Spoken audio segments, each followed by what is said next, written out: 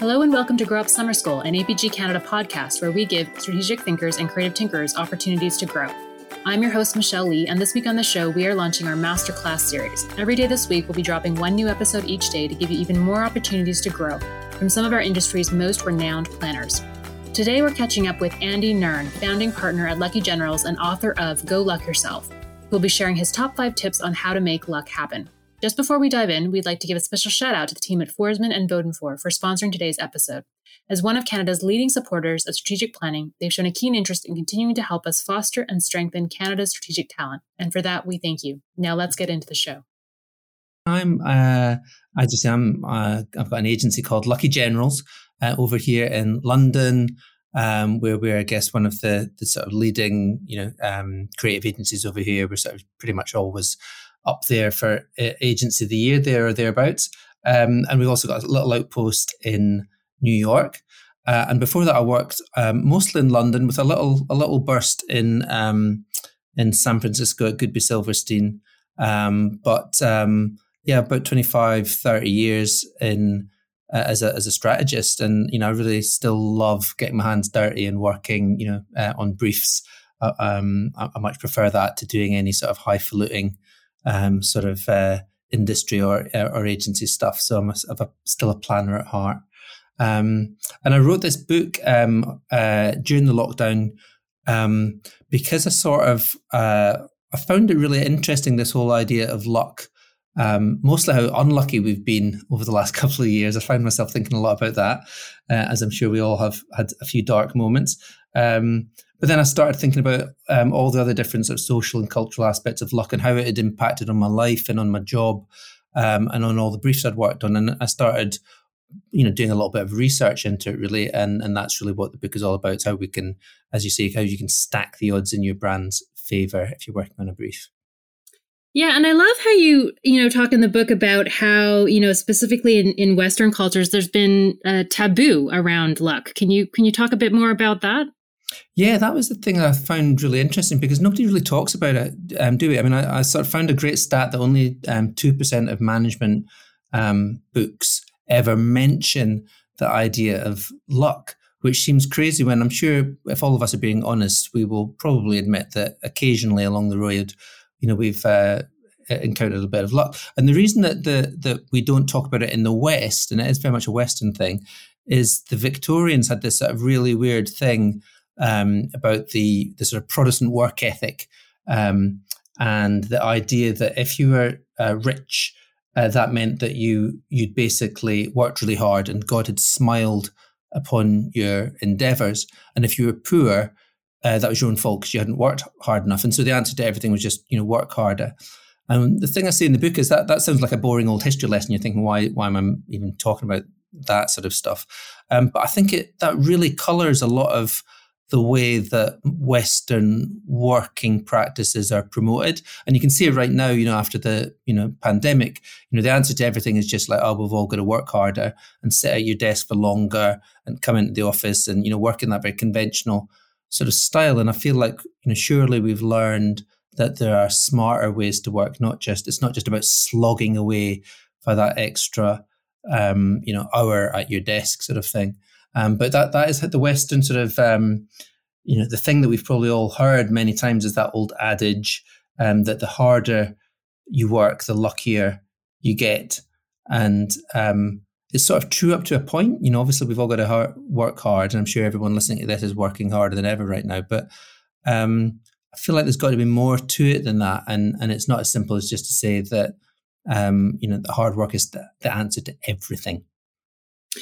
I'm curious whether you think there's any kind of connection between luck and randomness. And the reason I ask that is I find specifically as strategists, oftentimes you're making connections between seemingly unrelated things, or you can often get inspired by something that seems like it's not maybe directly linked to what you're doing. I find actually some of my best ideas will come from listening to some random podcast or watching some show that has absolutely nothing to do with this specific problem I'm working on, but it somehow inspires me in a different way.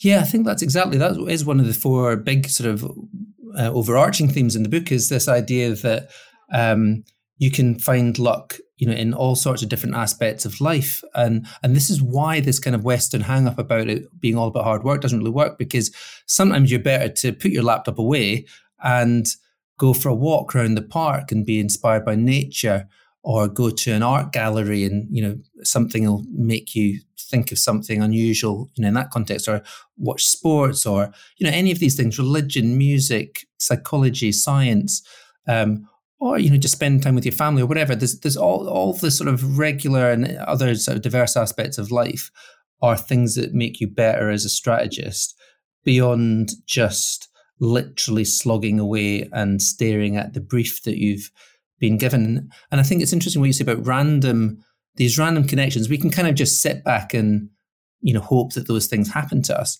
But what I've tried to sort of argue in the book is that you can actually increase your chances of them happening by deliberately, making them happen, by deliberately trying to collide random things together, or sort of ring fence time in your day when you're going to try things like that, rather than just sort of hoping that, you will stumble over some stuff. You can actually force the stumbles.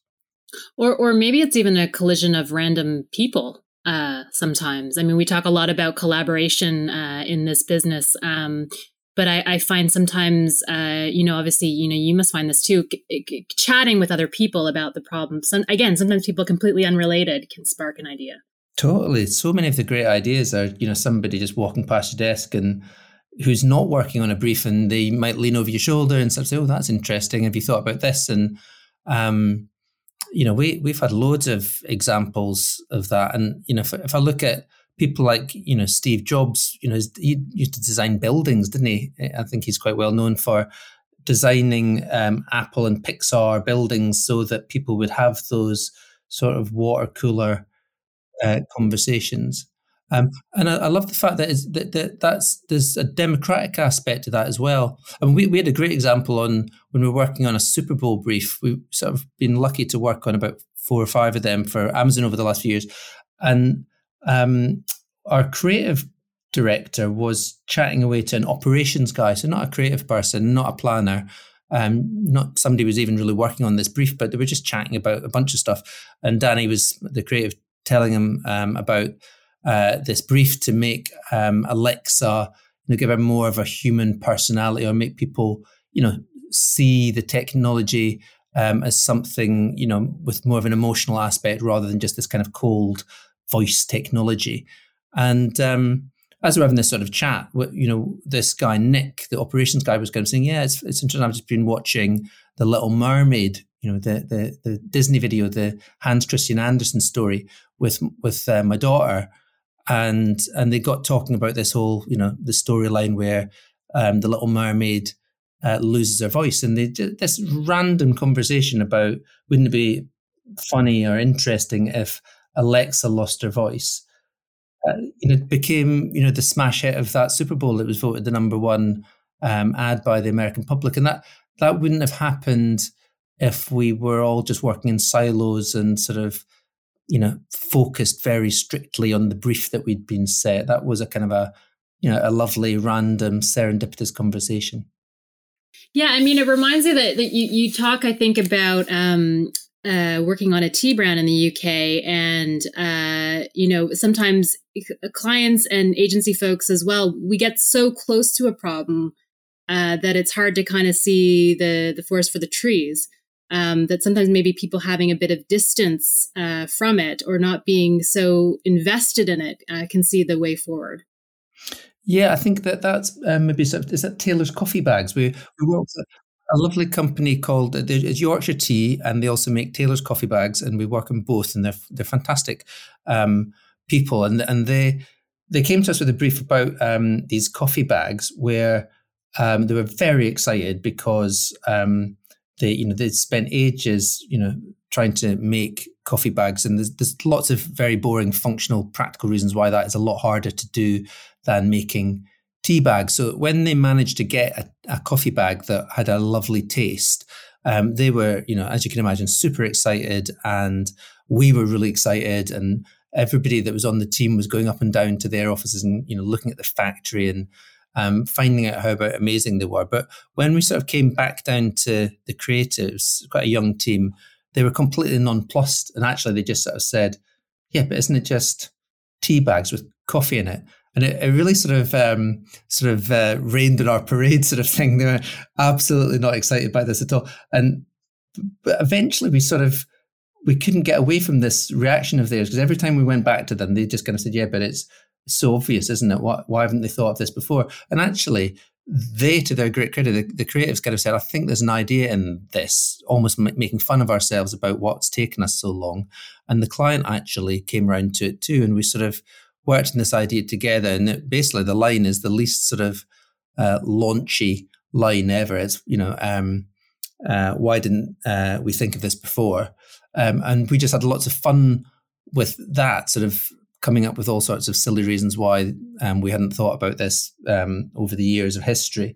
But it's I suppose the bigger sort of lesson out of it is, yes, speaking as someone who's not as involved in a brief can be a lovely way to get a bit of grounding and objectivity, because like we all make that mistake of getting really too close to the detail of a brief, and we forget that most people are not really interested in the thing that we're working on in the real world, and sometimes we need that little reality check. Yeah, absolutely. Great. Well, this seems like a good place to start. Your 5 tips, we're keen to hear them. Maybe we'll start with the first one: how to make luck happen. Oh God. Well, I think the first one is appreciate what you got. I think a lot of brand challenges come down to almost the answer that's staring you in the face, but nobody's appreciated. So many different things, whether it's a brand's history, or its provenance, or its data, or they might have a symbol or an icon or a graphic device that they've never exploited before, or they might have never really thought about their name before.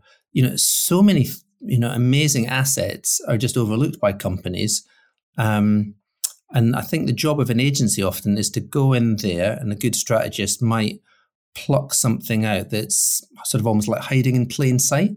And it's a case of sort of blowing the dust off that and kind of saying, wow, I can't believe you've never done anything with this before.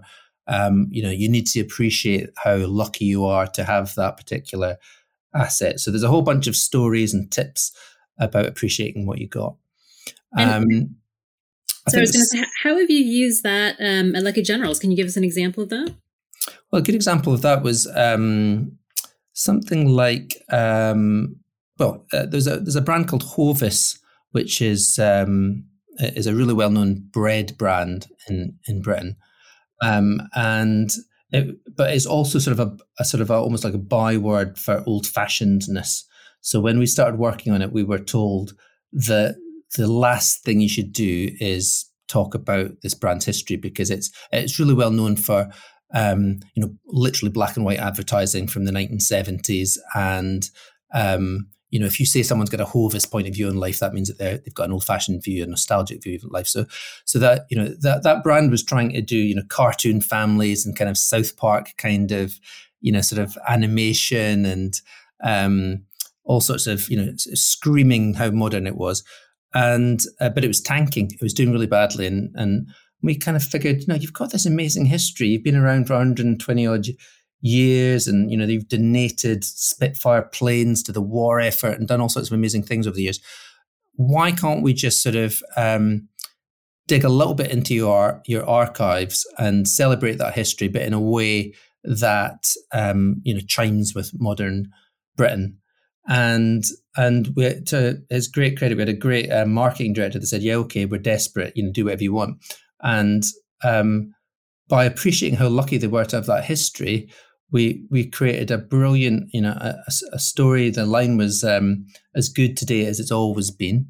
So it wasn't backwards looking. It was it started off in the past, but it brought it right up to date. And it really, the centerpiece of it was a huge telly ad. So it's kind of conventional to that degree, but it was a lovely story of a boy running through history with a loaf of bread that he bought in a shop in Victorian times. He runs through the 2 world wars. He runs through the Blitz, through the onset of immigration, through England winning the World Cup, through the miners' strike, through the millennium, and ends back up in a modern kitchen, putting the loaf on the table for his family. and the line comes up, "It's good today, it's always been." And that was voted the British public's favourite ad of the decade. It ended up on the curriculum. They did a video of it to sort of teach kids about, to use it to teach kids about the history of the last 120 years. And it sort of really turned that brand around. It was one of the biggest effectiveness case studies for years as well. But that was only because someone appreciated that actually, if you've got a backstory, that makes you lucky. Whereas a lot of companies are almost inhibited about talking about the history because they think they're going to end up looking old-fashioned. Yeah, I think that's a really good point, because you explain it really simply, but I think there's a lot of finesse and nuance to getting that balance right, almost an elegance, because I do think that is the argument or fear that comes up from clients, is it's simply just going to reinforce how old we are. We're already dusty. We don't want to go back to that. So I think you found a really elegant way to do that with Hovis. Yeah, thanks. And actually, as you know, sometimes it's not. That is a slightly more literal example of it, I guess, where we did show some of the history. But of course, sometimes you can, just by learning about the history, none of that has to end up in the communication. Sometimes it's just the spirit of it, and you're completely set in the present day, but you're repurposing or reinventing something, that has. That gives it a little bit of truth and authenticity, I think, as well. I think people like it when it feels like the idea's got some roots rather than you just sort of having it, plucked it from nowhere. Yeah, it reminds me actually, as you say that, sometimes it's about the tone or the attitude, the passion even maybe of the original founder, whoever had Exactly. the idea. Yeah. Yeah. That can be fun. Yeah. So I think that's a whole, a strand of that. And then, so, I mean, the second one is kind of what we just talked about earlier, this idea that there's, these random connections are everywhere. You can learn or find insights all over the place in different spheres of your life. And that's why I always encourage everyone to sort of, have a full and interesting and diverse life with lots of hobbies, and interests, because you just never know when they're going to come and sort of help you. And actually, I like it when you sort of deliberately create those connections, like I say, those random things. Like, I don't know if you know the singer Tom Waits. He puts two radios on at the same time, and then he has them on different stations, and then he listens out for interesting clashes of genres or harmonies or lyrics or things that don't go together normally. And then that often sparks a new thought. And I feel like we can all learn a lot from that, like you said, about colliding, deliberately colliding these things from different parts of our life together and seeing where they take us. So I think that's always a sort of a good sort of direction to move down. Mm-hmm. And does that happen in kind of a random way? I'm curious at Lucky Generals, or in your approach, or have these ever been built in? I mean, I know sometimes we would do, for example, starting on a new project, almost like a unlearning day, like almost, highlight all your biases and assumptions up front, get those all out. And then you can kind of start with a fresh slate. Yeah, I think that's right.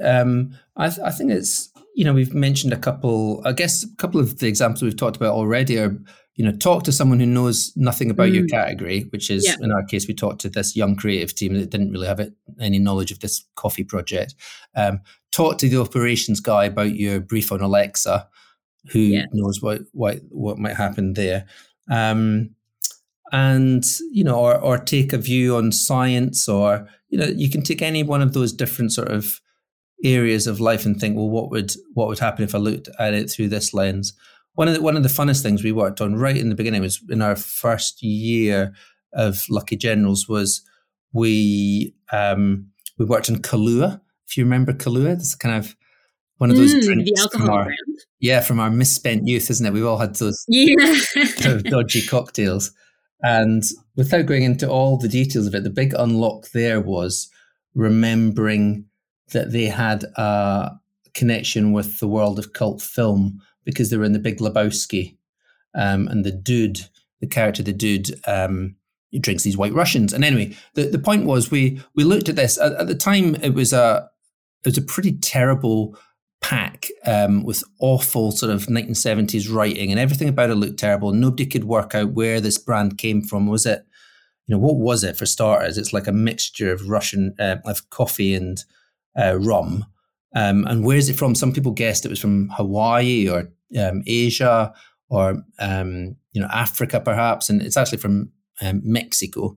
And so it was just this really weird mishmash of things, and they were wanting to sort of streamline the product design and the packaging, and actually we sort of said, no, you should keep it. And it is like a cult film. Like a cult film director would embrace those ugly clashes of styles and make them cool. And we referenced Tarantino and said Tarantino would love this packaging because it looks a bit retro, a bit of a mishmash of, he might do a Korean cowboy movie meets some sort of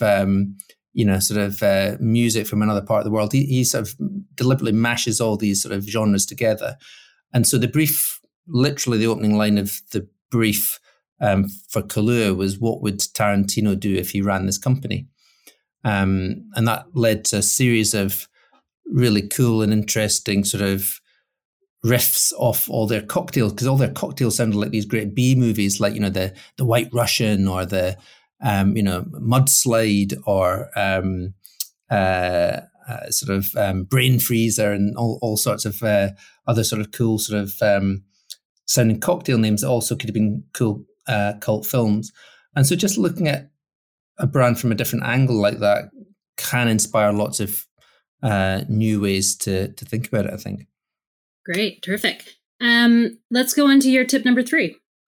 Tip number 3. Well, it's sort of an extension probably. I think tip number 3 is that one way to make sure that you've got diverse people or diverse ideas in your life is to have a diverse team.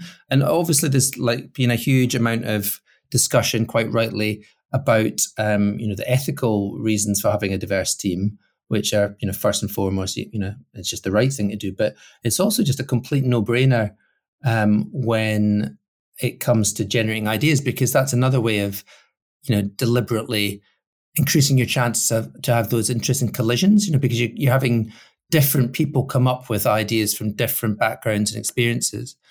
And one of the things I do when I'm doing sort of training on this or talks and so on is I repeat an experiment that was done by a university in Texas where they get people to draw aliens.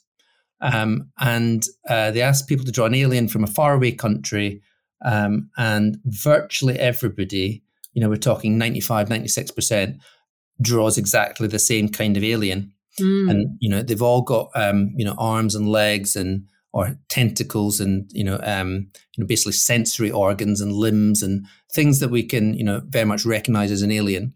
And there's hardly any disparity between the way that we draw aliens, and they've done it all over the world because all cultures, have this kind of shared sense of what an alien is. And the kind of serious point that they make out of that, and I make, is that, the human brain is rubbish at coming up with completely new ideas from scratch. So what we do is we go back to the thing that we have some sort of experience of. And in this case, we've all got the same experience. We've all watched the same movies.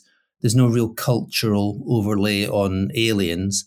And so we come up with the same thing. And that is what happens in a team. If you have a team of homogenous people, from the same background, they're all going to come up with the same idea. So, of course, the ethical argument is the most important one for having a diverse team, but it's just commercially stupid as well not to, and creatively stupid not to have a diverse team too. Yeah, this is the story of the faster horse. It reminds me of the focus group. Oh yeah, no, exactly. Car, yeah. That's right. That's all we can imagine. So I like those sort of stories and those kind of getting people thinking about diversity as an opportunity rather than as this sort of challenge that it's sometimes framed as. So that's number 3. And sorry, if I could just interject, it reminds me as well, because I know that from what I understand, the royalties of your book are going to actually help people break into the industry to provide some diversity. Is that right? Can you talk a bit more about that? Yeah, actually, very good point. I should have said that. Terrible, I forgot that. But yeah, all the royalties are going to an organisation that helps working class talent get a lucky break. I like the idea of, I feel like I'm your classic white, old, straight, able-bodied bloke, and I have been lucky just because of my demographics. Warren Buffett talks about, winning the ovarian lottery, which I think is a great phrase. And I feel like I've won that just because of my demographics. And so I wanted to put a little bit back into this, community and help people who obviously find it harder. So, every single penny of the royalties goes to this really good organisation, and it's lovely because it makes a real difference to, they update me on how this money is being spent, and it's for things as, that seem as small to me as, transport across London to get to a job interview, or a new hard drive, or a course on improving their animation skills, and all sorts of things that perhaps somebody like me might take for granted. But it's a useful reminder that, lots of people are, amazing talents are prohibited from getting into our industry just because of their demographic. And so they need a little bit of luck as well. Mm-hmm, mm-hmm. I like that, how you've closed that loop. That's really nice. All right. Well, shall we move on? Yeah. Well, the number 4 is sort of the kind of counterintuitive one, I guess, which is turning bad luck into good luck. Like, I feel like a lot of the best briefs are rooted in, disaster or crisis or a flaw or, some sort of a taboo, or a myth, or, things that on paper look like they're a really bad start to your brief can turn out to be the thing that makes it interesting. And so I always advise people to run towards that bad luck and see whether you can turn it into good luck. And I guess we've all worked on stuff like that. Probably, the simplest is where you have a low budget, and at first a small budget, we all moan about it and sort of complain, but sometimes that can be the very thing that forces you to think more creatively. So that limitation becomes sort of liberating. And the same with deadlines as well. We might moan about not having much time, and then the very fact that we've not got much time might force us to come up with something more interesting. So, there's a lot of stuff in the book about finding energy in negative stuff that you can turn into something, joyful, whether that's something as, visceral as hate. We've done work before where we've taken hate speech and turned that into something lovely, or, a product flaw, or jokes as well. I think, can be interesting. Nasty jokes. But one of the things I do is when I get a brief is I'll look the brand up in the nastiest, sort of bitchiest parts of Twitter or Reddit, or I might put in the brand's name into Google Images to have a look at cartoons, basically looking for what are the filthiest, nastiest things that people say about this brand when you're not there, because that's what people are saying about you when you're not in the room. And a joke only works if there's an element of truth to it. So sometimes that can uncover a little kernel of truth. And it's that old thing that if people are already saying that about you, maybe it's better if you say it first and make a joke about it first, or rebuff it first, turn it on its head. And our natural human instinct is to brush over all that kind of stuff, and we don't want to hear about it. We just want to ask the client what are their selling points and their unique benefits and all the good stuff about it. But I think we should also try and have a really honest conversation about what the bad stuff is and what the jokes are and the hate that this brand might get, and see if we can turn that around. It's interesting, when you said your first tip, appreciate what you got, I kind of wrote, and what you don't got, which kind of feels a little bit like this. And it reminds me, the most obvious example that comes up, we don't have this product here, but Marmite. Yeah. And everything that they've done. And I guess one of the pushbacks or fears that you sometimes hear is, well, is this going to be too polarizing? We want to get more kind of mass adoption or affinity with this brand. But, that can sometimes lead to vanilla. I think I do like your idea of kind of, if people are already saying it, then you might as well get ahead of it. That's the thing.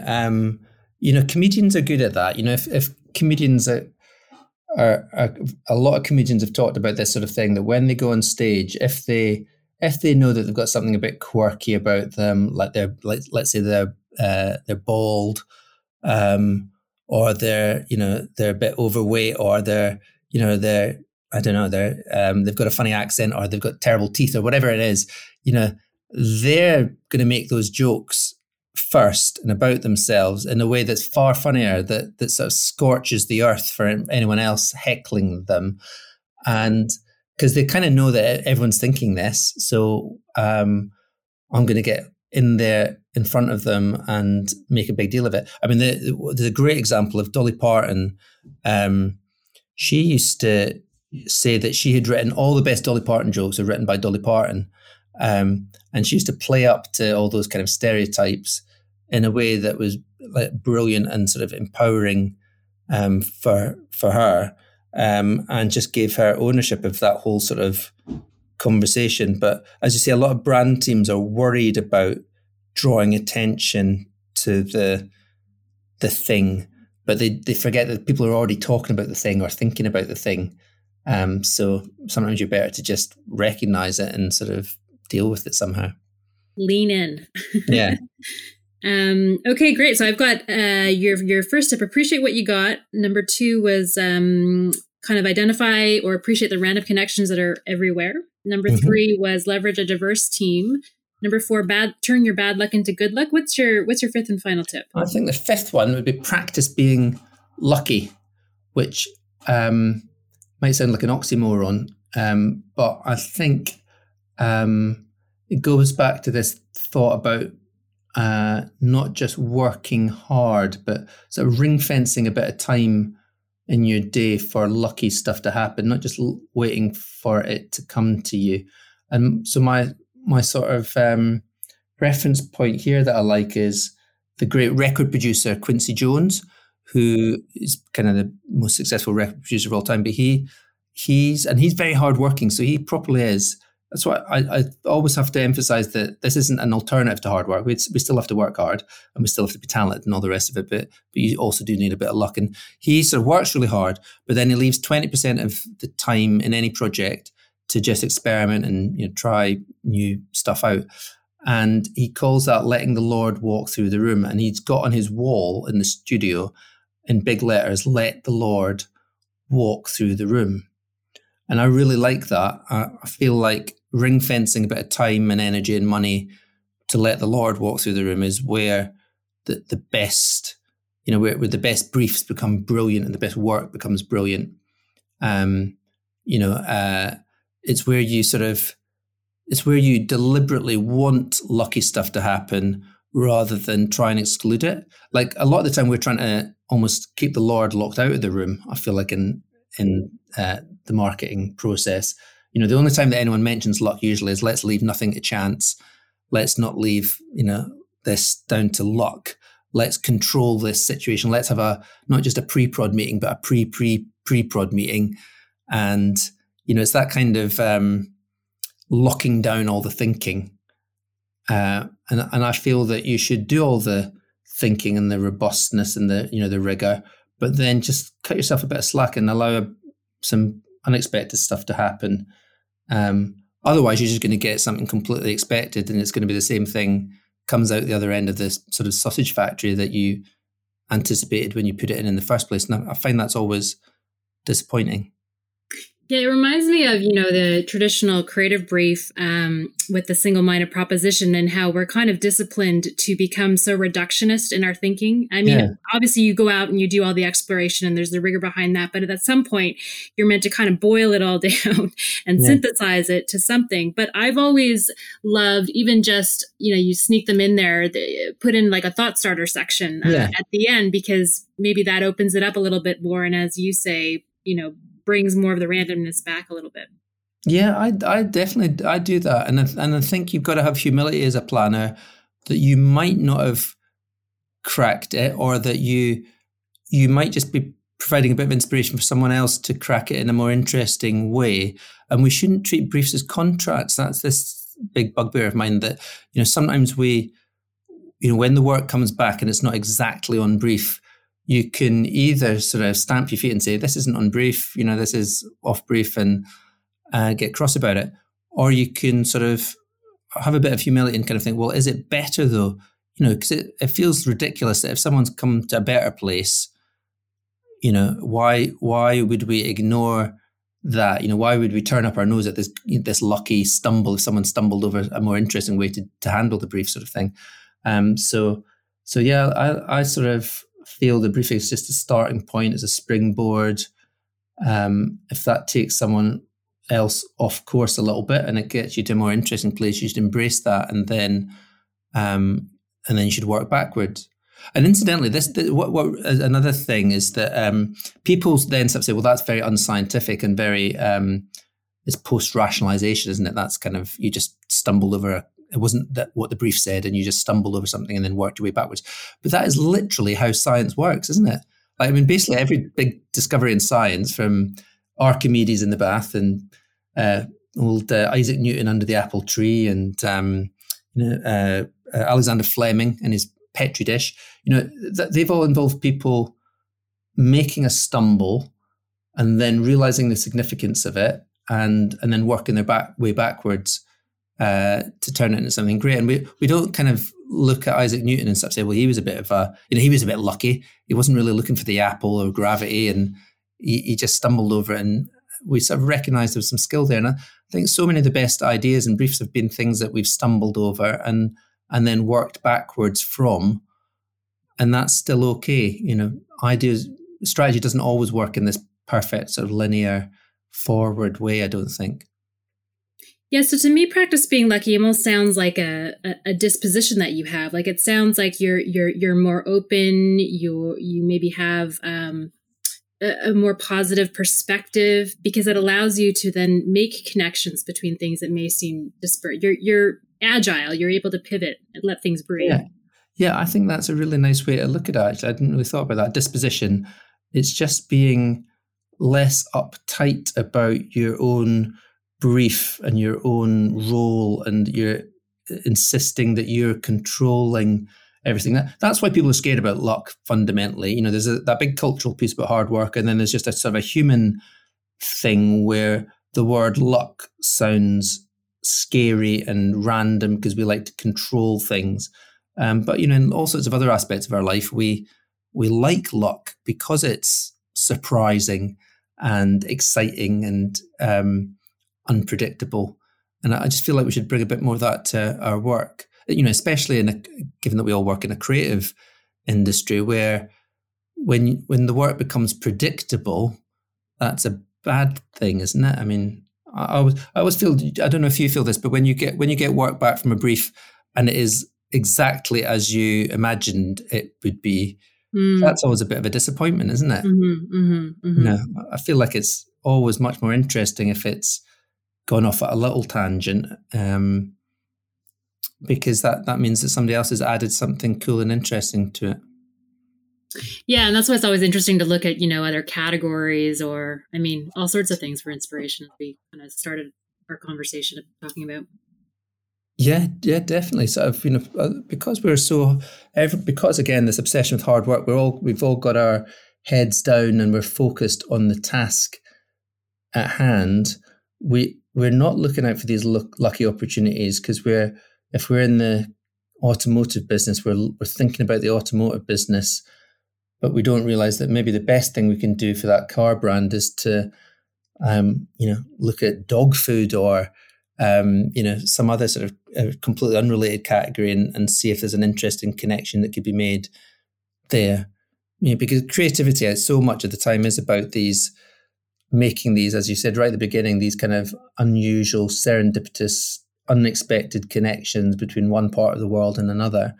And as I say, you can either hope that you'll make them, or you can sort of make a bit more of a conscious effort to do it. That's, I think, what the book is really about. It's making us more we probably do all of this on a good day.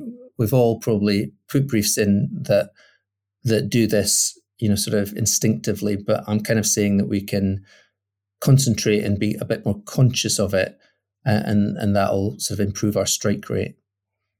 Yeah, it strikes me as we're talking about kind of luck and hard work, and are they contradictory or are they additive? It kind of describes your name, the name of your agency, Lucky General. And when I think about generals, I think of them being hardworking, and there being obviously a lot of rigor and seriousness and that there, and then luck kind of being the antithesis of that. It reminds me of another agency that talked about it as in terms of like measured magic, having a bit of rigor there, but allowing for some magic, luck, randomness, whatever it may be.